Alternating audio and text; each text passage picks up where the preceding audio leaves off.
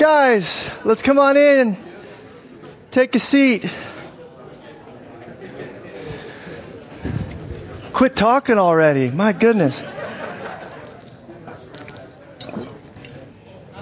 You think we're like a family or something.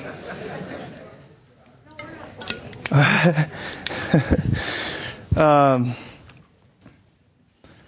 name is Nick. I'm one of the elders here. Bringing you God's Word. So thanks for being here. If I haven't met you, I'd love to afterwards. Before I even get going, if I could have the ushers maybe pass out Bibles, that'd be great. If you don't have a Bible, you can keep this one. Please raise your hands. Let them know you need one. If you want to give it away to a neighbor, a little early Christmas gift, that would be great too. And I'll say, just to kind of add to the testimonies there, been encouraged. I'm always excited to see the church being the church, and looking like Jesus, looking like the cross, giving joyfully to those in need, even to the point where it hurts. And so it's awesome. A number of things come to my mind, but one thing, last week we did a benevolence offering, right, for Teen Challenge and for Morocco, right? Yeah, or was it Teen Challenge? Yeah. And there must have been, I think Jerry said like 70 adults in here or something like that. We brought in over $7,000 for that. You guys, it's incredible just to think about. I was like, wow, no way. And then, this week, some of you who are on the in our directory, and you get the weekly mailer that we send out, a special announcement I think was made for a brother who needed, perhaps some leads on a car or some help fixing his car or whatever. Car kind of broke down. So somebody in our fellowship, I'm not going to name any names, but it's amazing to me, said, okay, we have a car. You can have it.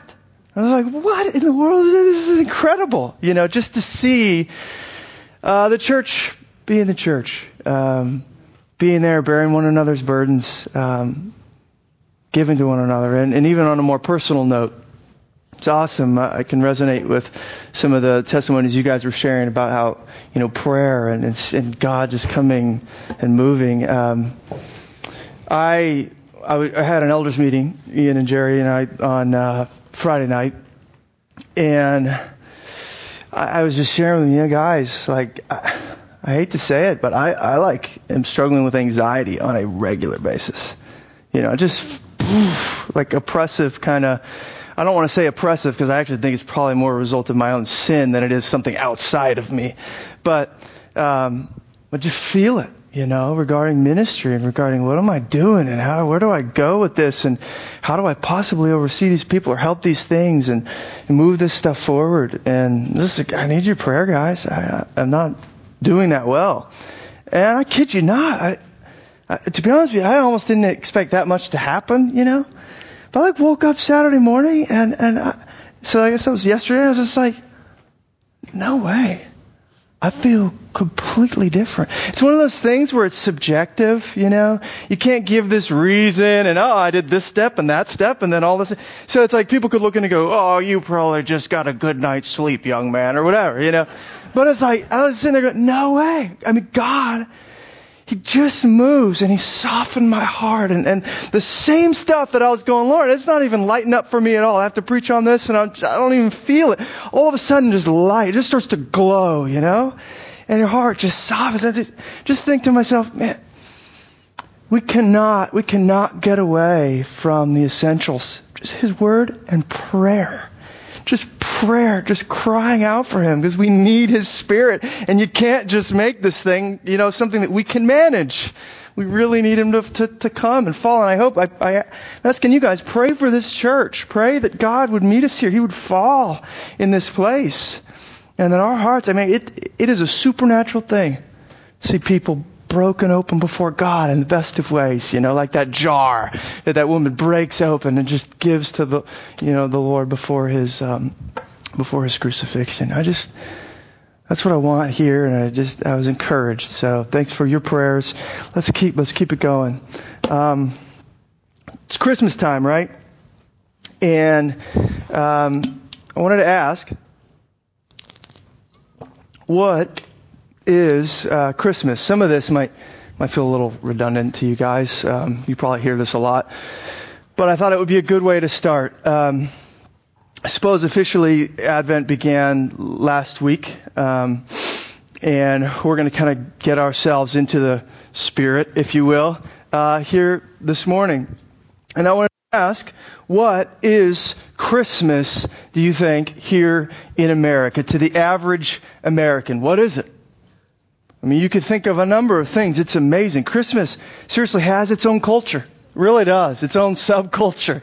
It's got its music. It's got its food. It's got its, activities. It's crazy. And to be honest, I love it. I love the Christmas tree. Some people might think of that. People think of the cookies. People think of the peppermint drinks at Starbucks. People think of Black Friday. People think of, I don't know, what else is Christmas to you? Here's one thing for me I'll throw out there. Polar Express. I've been reading that with my family Christmas Eve in my parents' bed. We still, if I'm home, will get in my parents' bed and read it by flashlight. I've been reading that since my copy that I have, it says, it's like when I was 5. I still have the book. We would read that. So Christmas, we have all these memories and all these things that we might think Christmas could be.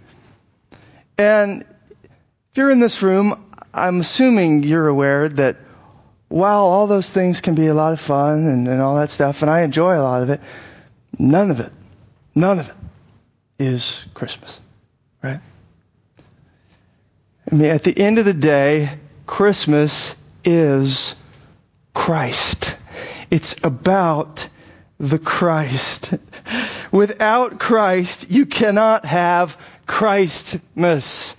And that should seem obvious to us, and yet all around our city, our nation, our world, people are going to be celebrating Christmas without the Christ. And I think it's one of those things where once you add all these other symbols, activities, and once the marketers get on board and consumerism starts to elbow in, suddenly Christmas becomes Xmas, becomes holiday. I heard Josh saying that's how his work wants them to call it, holiday. And suddenly Christ is just gone. And within a generation or two, kids are celebrating, Santa Claus and all this. They don't even know what the point is. Don't even know what the point is. We perceptive believers kind of catch on to this in the culture, and we can start to get all heated and incensed, right? We start to look at what they did with Christmas. Look at America. This place is all falling apart. And then you get the Christians this is actually a prop. You're going, why is he bringing his coffee up there? You get the Christians that, if you have Facebook News or whatever, that are saying, oh, look at this. We're going to boycott Starbucks because there's no ferns or whatever on it. There's no signs of Christmas. I'm not going to sip my half-calf soy vanilla latte from this. Right? We get all incensed and worked up. Christ is supposed to be the center, but in the middle of all that, I wonder if we realize that sort of movement from Christ to all these other marginal things that start to replace Him, that same movement can be at work in our own hearts. It's not just out there, it's in here. We kind of talked about that a couple weeks ago with the drift of doubt and how you can start with something so great, right? You start your Christian life and you're just focused in on Him. You're just amazed by Him. And then, slowly, before you know it, you might still be doing all this stuff in His name, but He's no longer at the center of it. I'm telling you, this has been for real for me, and that's what I was kind of alluding to in the beginning with, where I've been at with anxiety. Suddenly, while I got into ministry, because it's all about Jesus, and I was amazed with Him, it can slowly, subtly become about, I got to read all the books so I can feel like I know stuff. I got to do these meetings and get these emails out and meet with these people and make sure I'm, learning songs for when I lead some worship or whatever it is. And it becomes about all this stuff out here, the additives, the extras instead, and those things start to replace what it's all about. And so it seems to me Christmas is a great time for us to reflect on this. He might be at the center of our nativities, but is He at the center of our lives, our hearts? Whether you're a secular non-Christian or you've been a Christian your whole life, we're all in desperate need of Christmas and the Christ who is the center of it. And so these next few messages, as we get ready for, just to remember the incarnation, the glory of Christmas, I'm praying that these messages will serve that end for you. Help us center back in on Him. Love God, love His sovereignty. I knew when I began the Gospel of Luke we might be in somewhere near Jesus' birth. I figured somewhere around there in the first couple chapters. I didn't know we'd be sitting right here come the beginning of December. So this is really neat. If you could open up your Bibles to Luke 1:26. So Matthew, Mark, Luke in your New Testament, chapter 1, verse 26. This is the text people all around the world are going to read for Christmas anyways. We just happen to be there as we're going through Luke, so it's great. I'm going to read this, we'll pray, and we'll get in. Luke 1, verse 26. We'll read down to verse 38. In the 6th month, the angel Gabriel was sent from God to a city of Galilee named Nazareth, to a virgin betrothed to a man whose name was Joseph, of the house of David. And the virgin's name was Mary. He came to her and said, "Greetings, O favored one, the Lord is with you." But she was greatly troubled at the saying, and tried to discern what sort of greeting this might be. The angel said to her, "Do not be afraid, Mary, for you have found favor with God. And behold, you will conceive in your womb and bear a son, and you shall call his name Jesus. He will be great and will be called the Son of the Most High, and the Lord God will give to him the throne of his father David. And he will reign over the house of Jacob forever, and of his kingdom there will be no end." Verse 34. Mary said to the angel, "How will this be, since I am a virgin?" And the angel answered her, "The Holy Spirit will come upon you, and the power of the Most High will overshadow you. Therefore the child to be born will be called Holy, the Son of God. And behold, your relative Elizabeth in her old age has also conceived a son, and this is the 6th month with her who was called barren. For nothing will be impossible with God." And Mary said, and oh, that we would say these words today, "Behold, I am the servant of the Lord. Let it be to me according to your word."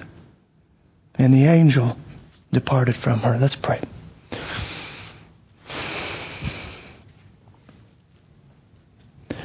God, I thank you for the fresh reminder yesterday that we could do all the Christian stuff, we could read all the books, but without your Spirit, we're just banging our head against the wall. It's your Spirit that comes in and brings your words to life, opens up our hearts, softens the hard places, heals the wounds, and helps us to see. Jesus, I'm freshly aware and that I can't do anything here. I pray that you, by the power of your Spirit, would awaken us, would meet with us, would come back in and occupy the center of our lives. You alone are worthy, God. And pray that you would use this time we have to your glory and for our good. In Jesus' name. Okay, before we start, taking this text bit by bit, there's a broader observation that I want to make. And I actually don't know if you noticed it or not. I don't think I would have noticed it had I not heard another pastor mention it. It's awesome. But it's the Trinity in our text. Our triune God, the Father, Son, and Holy Spirit, all are making an appearance there in our text. They are all at work. Every person of the Godhead is accounted for. All three of them. I wonder if you see it. You see the Father, right? Sending Gabriel to Mary with an announcement. Because you see it there in verse 26. The angel Gabriel was sent from God. But then, this announcement that comes from Gabriel from the Father is about Jesus, who we read in verse 32, will be great and will be called the Son of the Most High. So you got the Father, now you've got the Son. And later in verse 35, he's also called the Son of God. And how will Mary conceive this Son of God? But by the Holy Spirit. The Holy Spirit will come upon you. Verse 35a. So the Father, Son, and Holy Spirit all have to work on Christmas Day. You guys hope and pray that you get off and your bosses hopefully are merciful.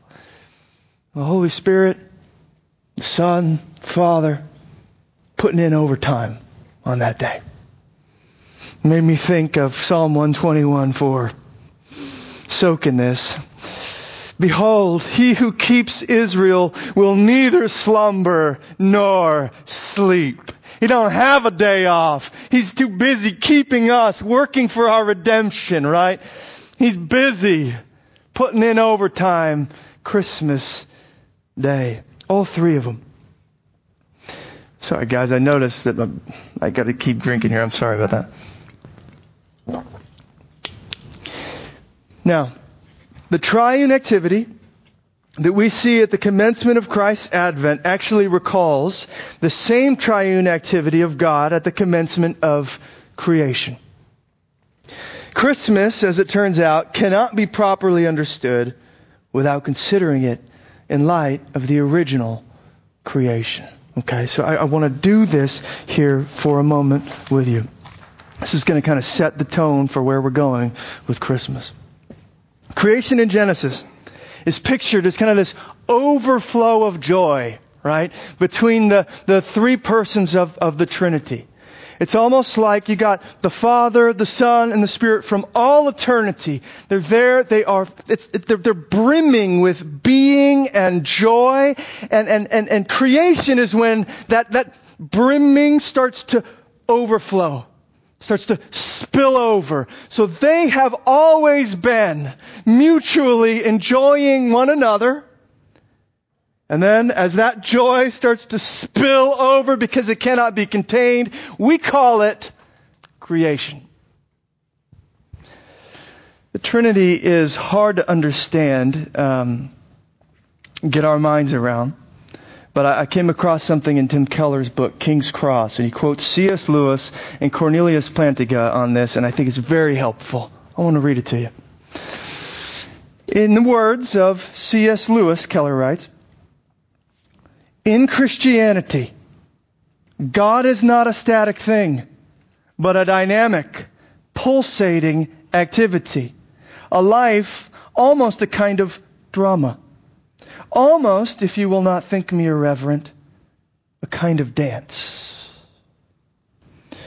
Theologian Cornelius Plantinga develops this further, noting that the Bible says the Father, the Son, and the Spirit glorify one another.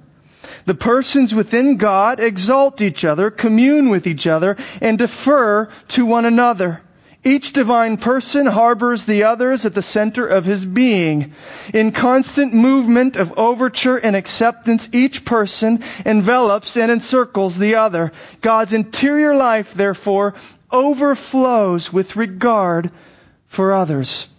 So, Borrowing then this powerful image from Lewis, the Trinity, the Father, the Son, and the Spirit, in this kind of dance of joy. I love that image. Just this dance that the three persons are doing with one another. In the joy of that dance, the overflow of it, creation.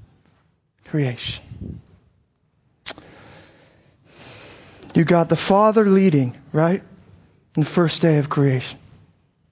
You got the Son proceeding from the Father as the Word, the Logos, right? John 1:1. And then you have the Holy Spirit hovering over the face of the deep, bringing to fruition all that God, the Father, and the Son command.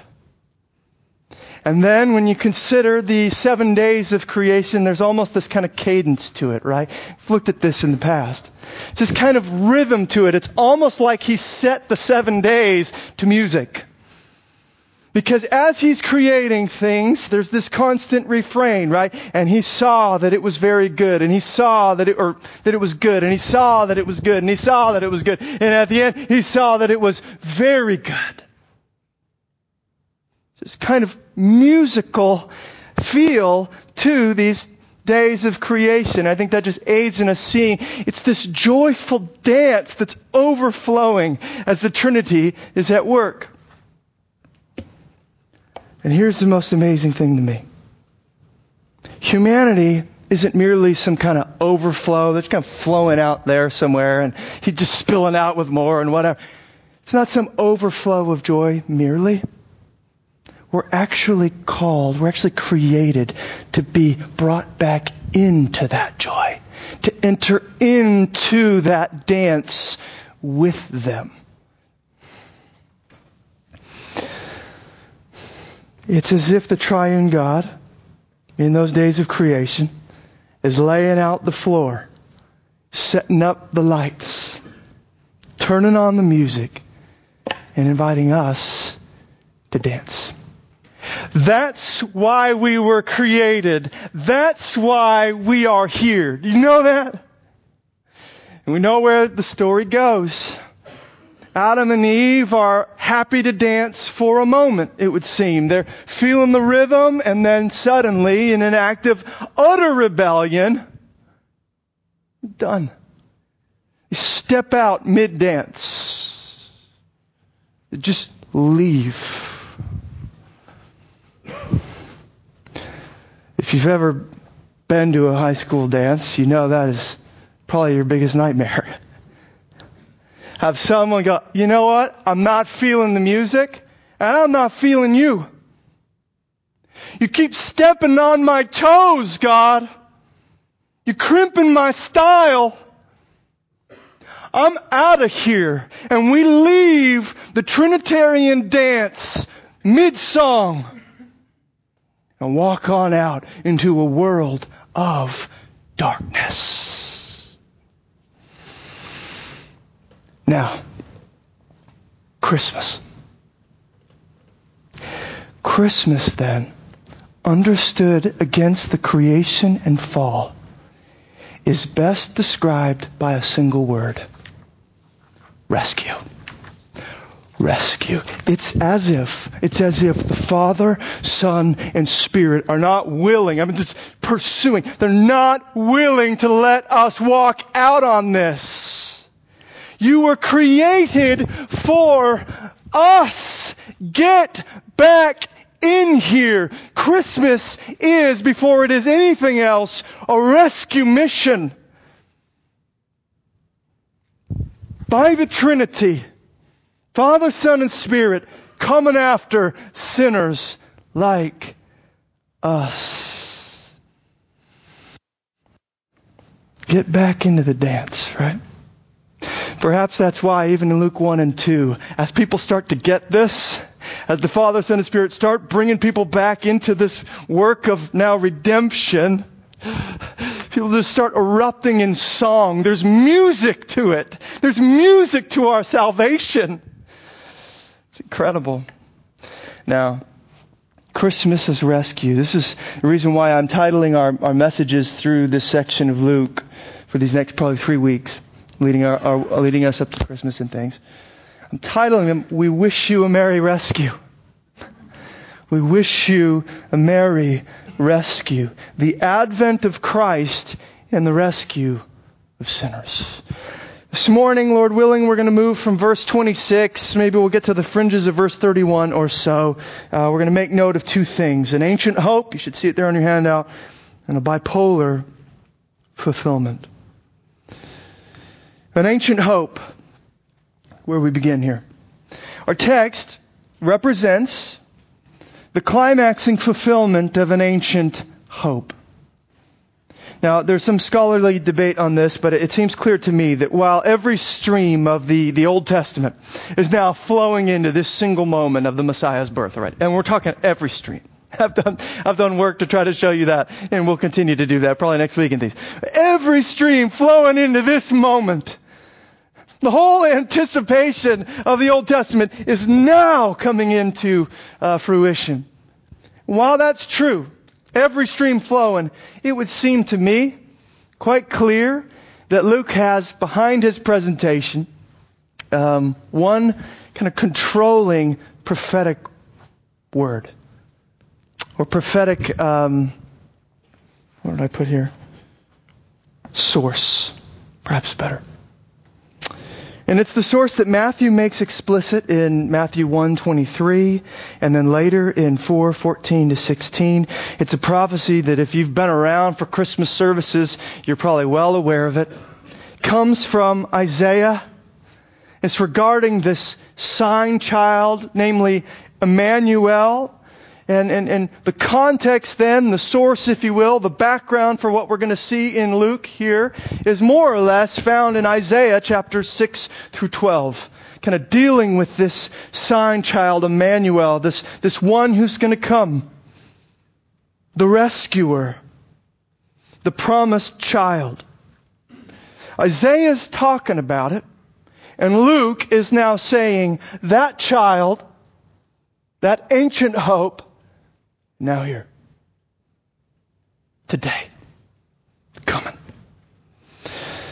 I'm going to show you 4 clues in our text that point me to this conclusion, and then we're going to spend a moment considering the prophecies in Isaiah before returning to a deeper analysis of our text in Luke. That's pretty much all we got for today. I want to give you some clues that connect us back to Emmanuel from Luke. To Isaiah from Luke. Clue number 1, Galilee. Galilee. Do you see it there in verse 26 of Luke 1? In the 6th month, the angel Gabriel was sent from God to a city of Galilee. Now, Galilee shows up only a handful of times in the Old Testament, and the most significant is Isaiah 9:1. Galilee is going to be the first place to experience the glorious dawn of this coming child. We'll read some of these texts in a moment from Isaiah, but just so you know, I want you to see these clues that I'm drawing from to connect us back to Isaiah 6 through 12. Galilee. Second clue, virgin. Virgin. Gabriel is sent, in verse 27 we see, to a virgin. And then later on in verse 31, this virgin will conceive and bear a son.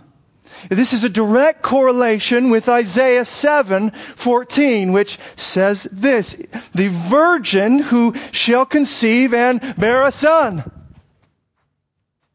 Call his name Emmanuel. So there's this virgin conceiving a son. Clue number 3. David. If you see it in our text there in verse 27 again. This virgin was betrothed to a man whose name was Joseph of the house of David. This is not a passing detail. David represented the last smoldering hope of the people of Israel. And it's as if God is coming in now in this moment and just blowing on those coals, and they're coming back into flame. Joseph was of the house of David. These prophecies made about Emmanuel, about this child, are made to the house of David, we see in Isaiah 7:13. And this child is going to sit on the throne of David, we see Isaiah 9:7. Clue number 4. The Lord is with you. Verse 28, Gabriel meets Mary and he greets her with these words. Greetings, O favored one, the Lord is with you. And perhaps in some sense a standard greeting, I couldn't help but think about the meaning of Emmanuel in the first place, which Matthew tells us, and many of us are familiar with. Emmanuel, which means God with us. He's coming near, you guys. And He's doing it along the contours of this ancient hope that we find in Isaiah. So here's what I want to do. All these clues are linking us back there to this child, this coming child. Before I read a few of the prominent verses, what I want to note is the context of their delivery. And to be honest, there's more there than we're going to be able to discuss that is a little bit confusing. Often there are various layers to prophetic oracles and how they're fulfilled. But what I want to see, first of all, is what's even happening in the context of these prophecies in Isaiah. Because it's going to set us up to understand them more fully when we read them in a moment. The prophecies are being made by Isaiah to Ahaz, king of Judah, in the line of David. You might know who Isaiah was as a prophet, but I don't think you'll know who Ahaz was. And so what I want to do is follow his story just for a moment. Because here's what we see as we start to read. It's basically all through his story fills up 2 Chronicles 28. But what we see as we look at his story is it's just a more detailed replay of what happened with Adam. I don't want to dance with you, Yahweh, God, Creator, Redeemer. I don't want to. I don't like the music. I don't like you. I'm going to find other partners who fit the flow of my heart better. Just watch it play out. And it'll help us as we ask ourselves, where's Christ for us? And we'll rise to see that sun after we're done. Ahaz is introduced, 2 Chronicles 28, verse 1 through 4. We're going to read. Listen to this guy. He is a desperate and despicable dude. He's not doing well. You do not want to be like Ahaz. Here he is. Ahaz was 20 years old when he began to reign. And he reigned 16 years in Jerusalem. And he did not do what was right in the eyes of the Lord as his father David had done. Note that. David is always the standard. He didn't do what David did. But, verse 2, he walked in the ways of the king of Israel. He even made metal images for the Baals. And he made offerings in the valley of the son of Hinnom and burned his sons as an offering, according to the abominations of the nations whom the Lord drove out before the people of Israel. And he sacrificed and made offerings on the high places and on the hills and under every green tree. This guy is horrible. You see this? He is moving from Yahweh full speed. Currently, what he's after is the Baals, or the gods of the Canaanites. The gods of the people they were supposed to get out of the Holy Land and devote it to Yahweh. He's bringing that back in, and he's got altars under every tree. He's doing everything he can to worship everything else other than the true and living God.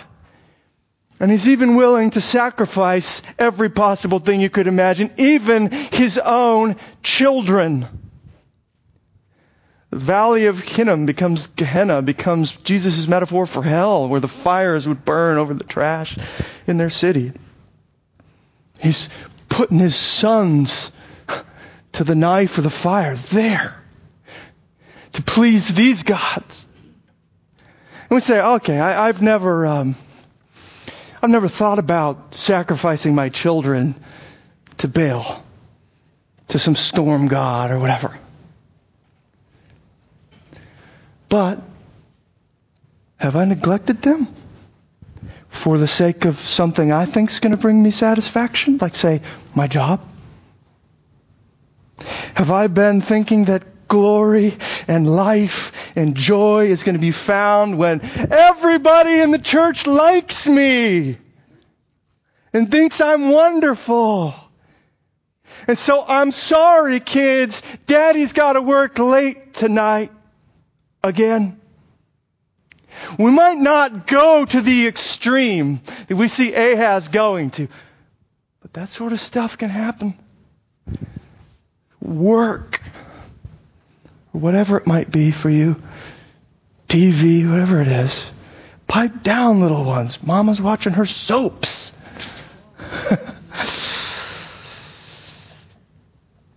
The story moves on with Ahaz, and it gets worse. Ahaz's kingdom is under attack. Rather than trust the Lord, he looks to Assyria. Rather than come to Yahweh, believe in Him, He can deliver him, he looks to Assyria. He even gives gold and silver from the temple to the king of Assyria in an attempt to get his protection. Come and help. Here's gold. Here's silver from Yahweh's house. That's how much he's just abandoned the Lord in his heart. And here's what it says in verse 20 of 2 Chronicles 28. The king of Assyria came against him and afflicted him instead of strengthening him. Because of his sin and his turning to these idols and these other false hopes, it don't actually bring in help. It afflicts him further.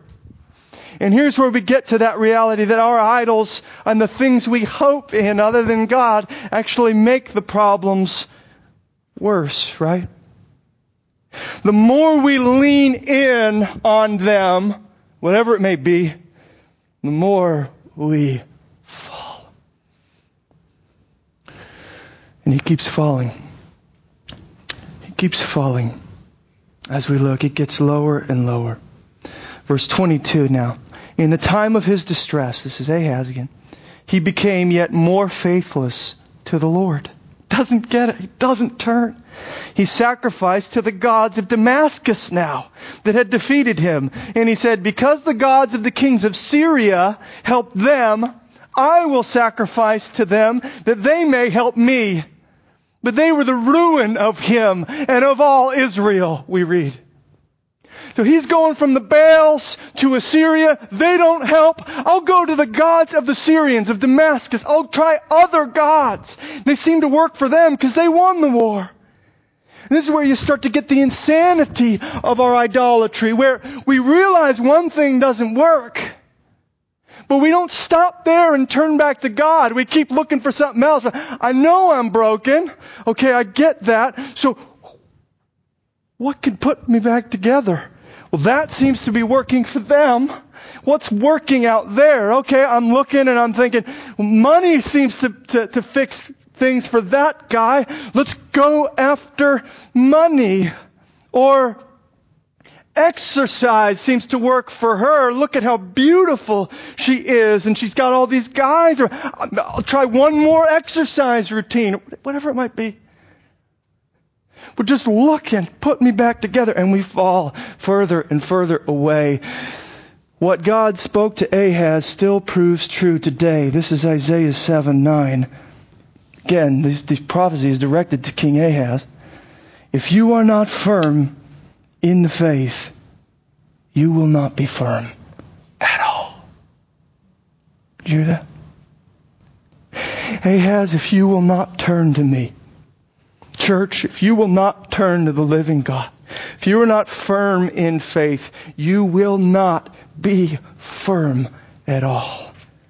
Even though you're seeking stability, that's all Ahaz is doing.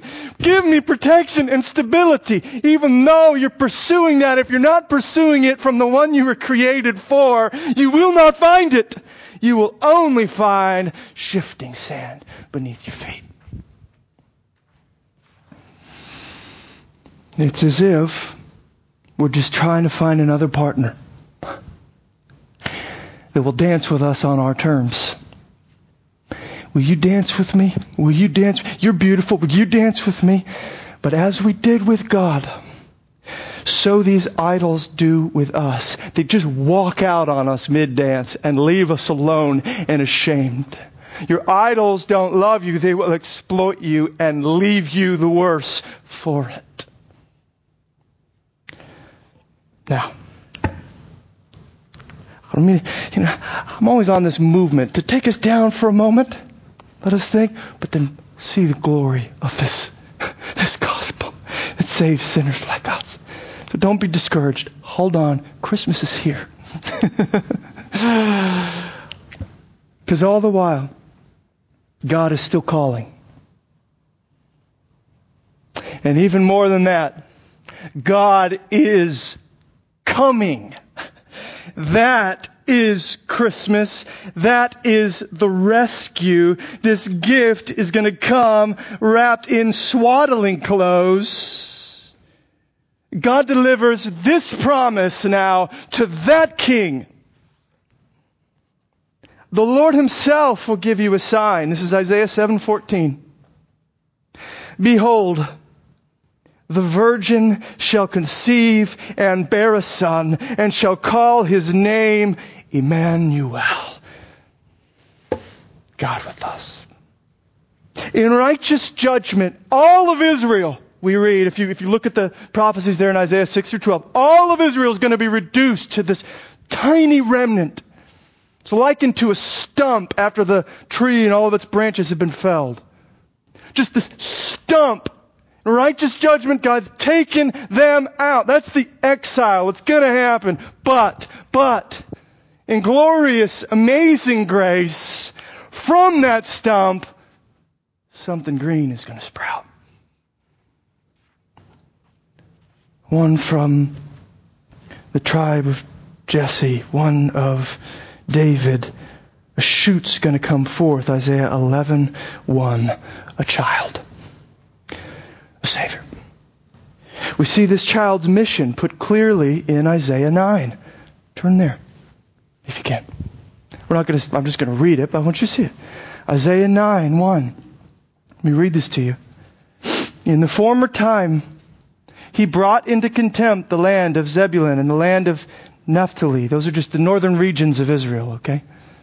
But in the latter time, he has made glorious the way of the sea, the land beyond the Jordan, Galilee of the nations. Galilee is again just another way for the northern region of the promised land. Verse 2, the people who walked in darkness have seen a great light. Those who dwelt in a land of deep darkness, on them has light shone.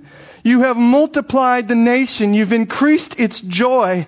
They rejoice before you as with joy at the harvest, as they are glad when they divide the spoil. When you read Isaiah 8, you know that these people are in darkness because they left Him. They left God.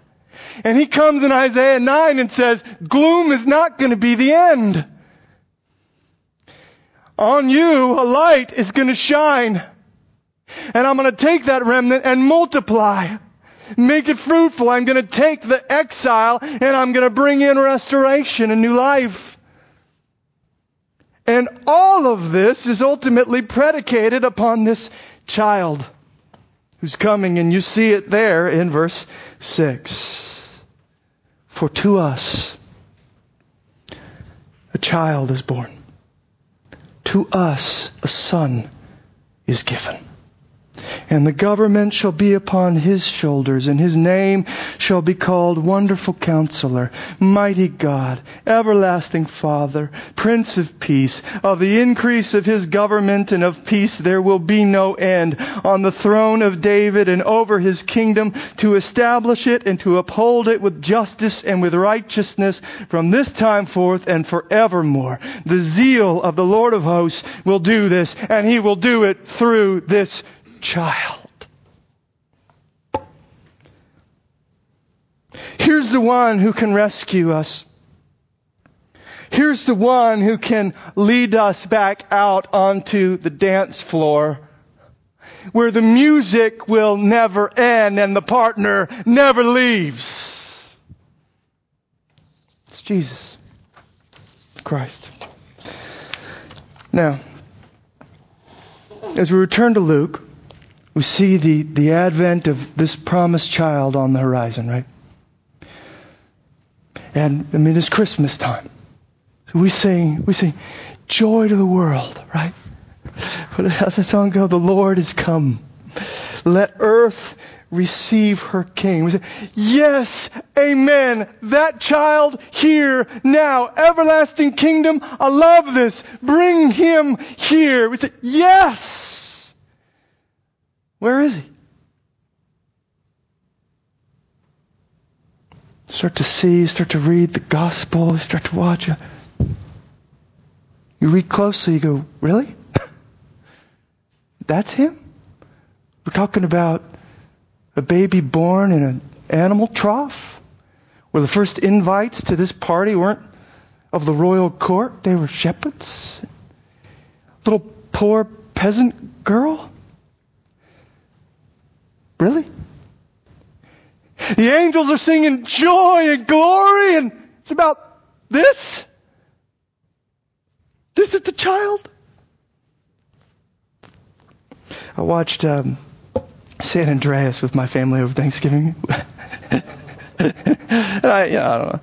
It wasn't that great of a movie, but nonetheless, that rock guy, Dwayne Johnson, when we think of someone who can rescue us, that's what we're thinking. I mean, there's a scene where his daughter's like trapped in the water.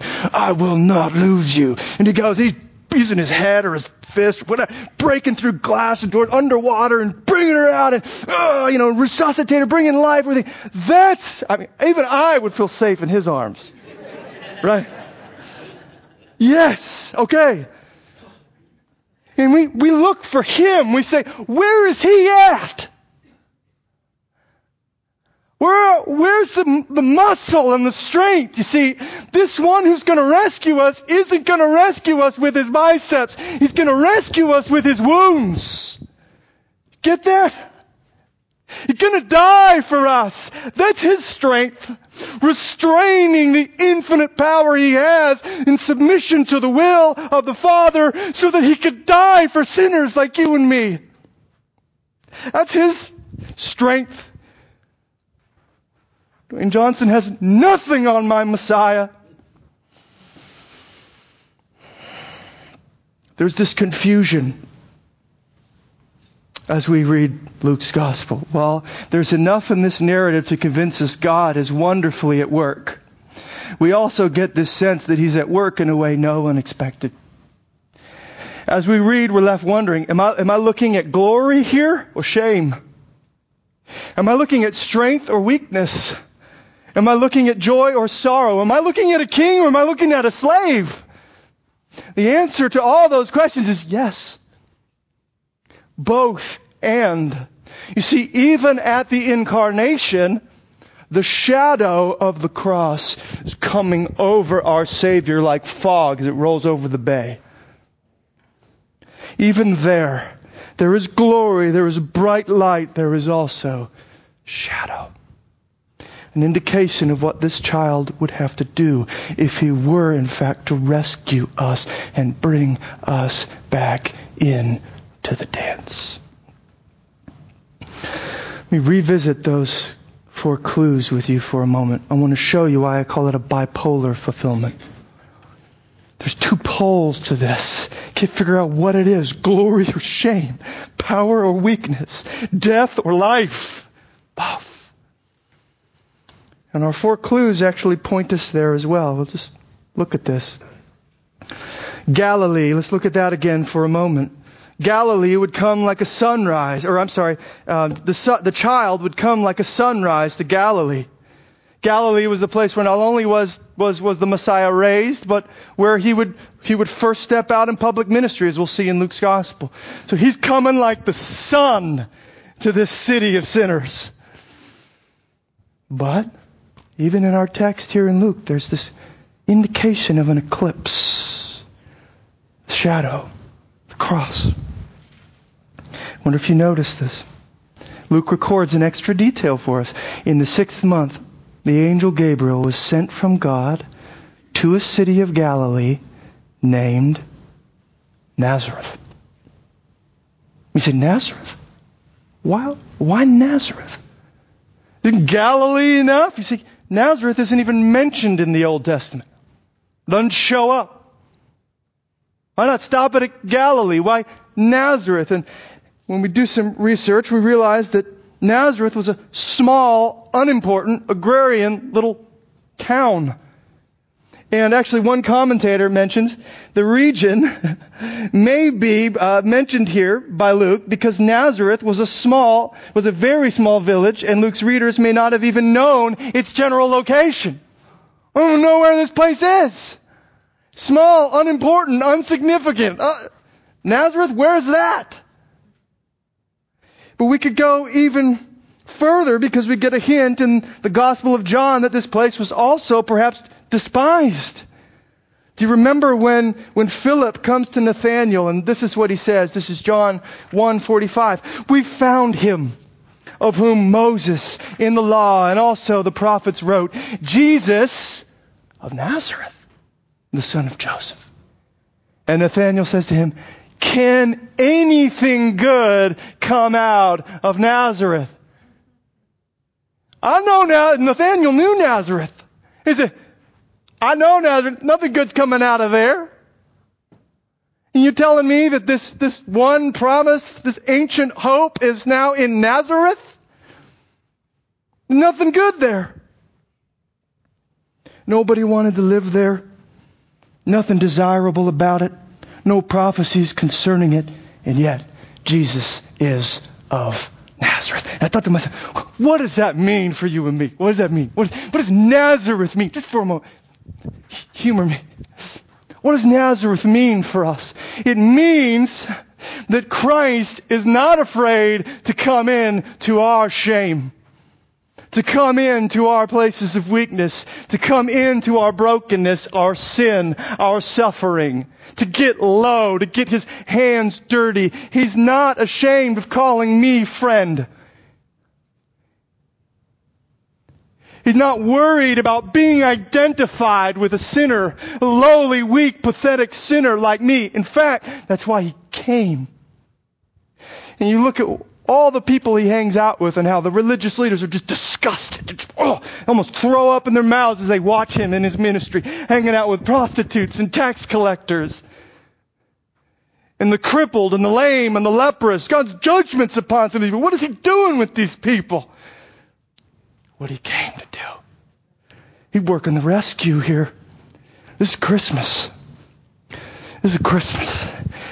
Some of you need to hear that. He is not ashamed to be associated with you. Your weakness, your lowliness, your sin is nothing to Him. He came to be with you in that. That's what Nazareth, I think, means. A virgin. Second clue. A virgin. We see the bright glory of this fact that He was born of a virgin, right? You can see the wonder of God at work, like I said. There's going to be this bipolar element to it. I mean, virgin birth, utterly unique. The miraculous birth of Christ, in some sense, connects Him to the miraculous births of old, right? Because He's kind of the fulfillment in that line from the patriarchs to guys like Samuel and Samson and others, and then John the Baptist most recently. But the virgin birth sets Him apart entirely. In all those other cases, God just kind of rejuvenates a barren couple and brings a child from what could otherwise seem like a natural process. Christ, He would come. God Himself would conceive this child. That's why He's the Son of God. Utterly unique, set apart, holy, none other like Him. But it's this fact of the virgin birth that also puts Him and His whole family into scandal. So there's this glory to it, but then there's this shame on the other side of it, right? It's this shadow that crawls over this glory because Mary is betrothed, not married yet to Joseph. Why does God do it then? No one would think about it if they were married when the child came. What's going on?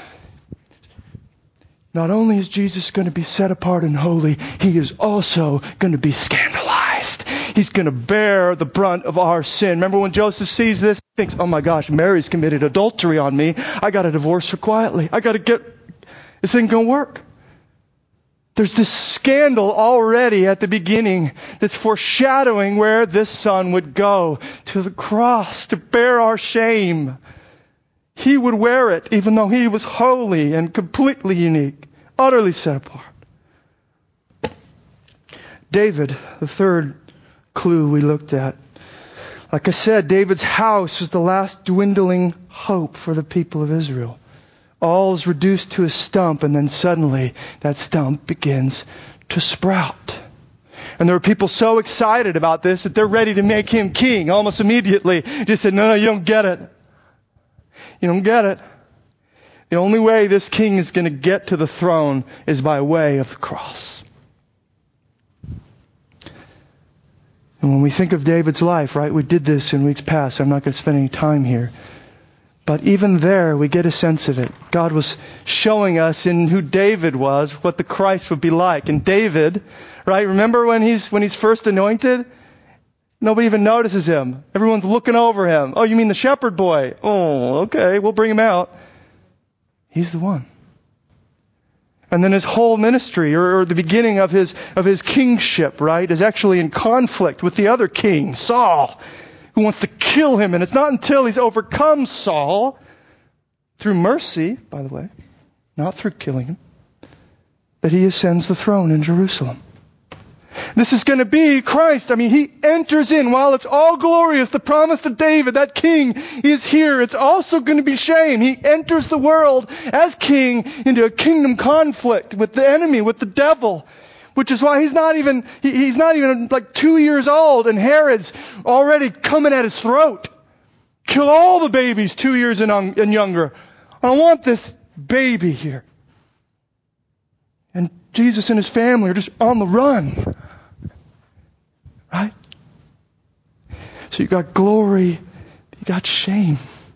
He's going to have to die, this one. Finally, this is where we end.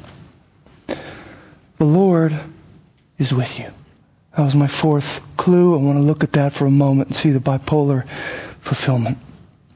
Emmanuel, God with us. That's the great movement of Christmas, of all of this, is I want to be near you. I want to be with you. God has not given up. He's still in pursuit. I want to get you back into the dance. And so he announces to Mary, the Lord is with you. And this is a wonderful thing. But the means by which he's going to accomplish this in full is a horrific thing, you guys. Because here's what happens. If God, Father, Son, Spirit, are going to get us, sinners, back into the dance, Jesus would have to be kicked out of it. I mean, that is the meaning on the cross of, my God, why have you forsaken me? The Trinity at this point is being torn apart so that you and I could be brought in. You getting that? If God is going to draw near to us fully, I mean, we are the Holy of Holies. He lives inside of me. If he is going to be that near, you're going to have to pull away from his Son. And the full wrath of God's anger against man's sin poured out on him. This is why Jesus can turn to a condemned criminal next to him. Right? As he's dying on the cross. What a scene. Jesus, because of what he's doing on the cross, can turn, because he's opening the door. The Trinity is extending their arms to sinners. He's there. He can turn to this guy and say, truly I say to you, today you will be with me in paradise. I'm being kicked out in this moment so that you can be welcomed in. That's Christmas. That's where He's going. Bethlehem to Calvary. That's why we celebrate it year after year after year, every day of our lives. And the triune God is extending their hands to you today. Dance with me. Let's get in here. Get onto the floor. Where the music never stops and the partner never leaves. Creator is Redeemer and Rescuer. I encourage you. I wish you a very merry rescue this holiday season. Let's pray. Jesus, you are everything to us. We thank you, God, for coming to save.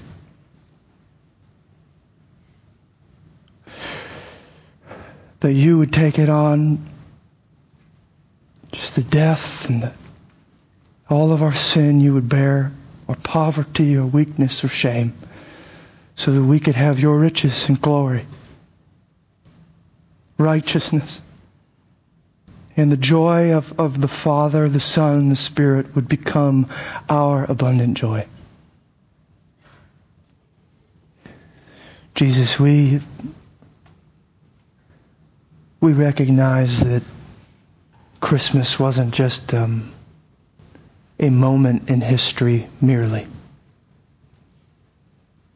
That we remember from a distance today.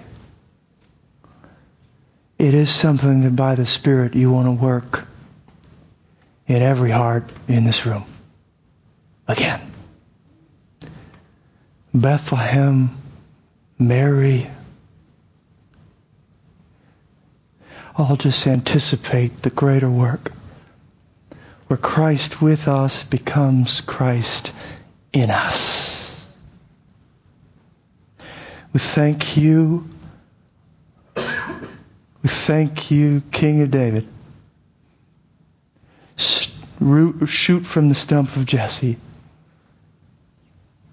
Sign child Emmanuel. Creator, Savior, Redeemer, friend. Your victory is ours. Help us to revel in it by faith and extend the invitation into the dance party to others. In Jesus' name we pray. Amen.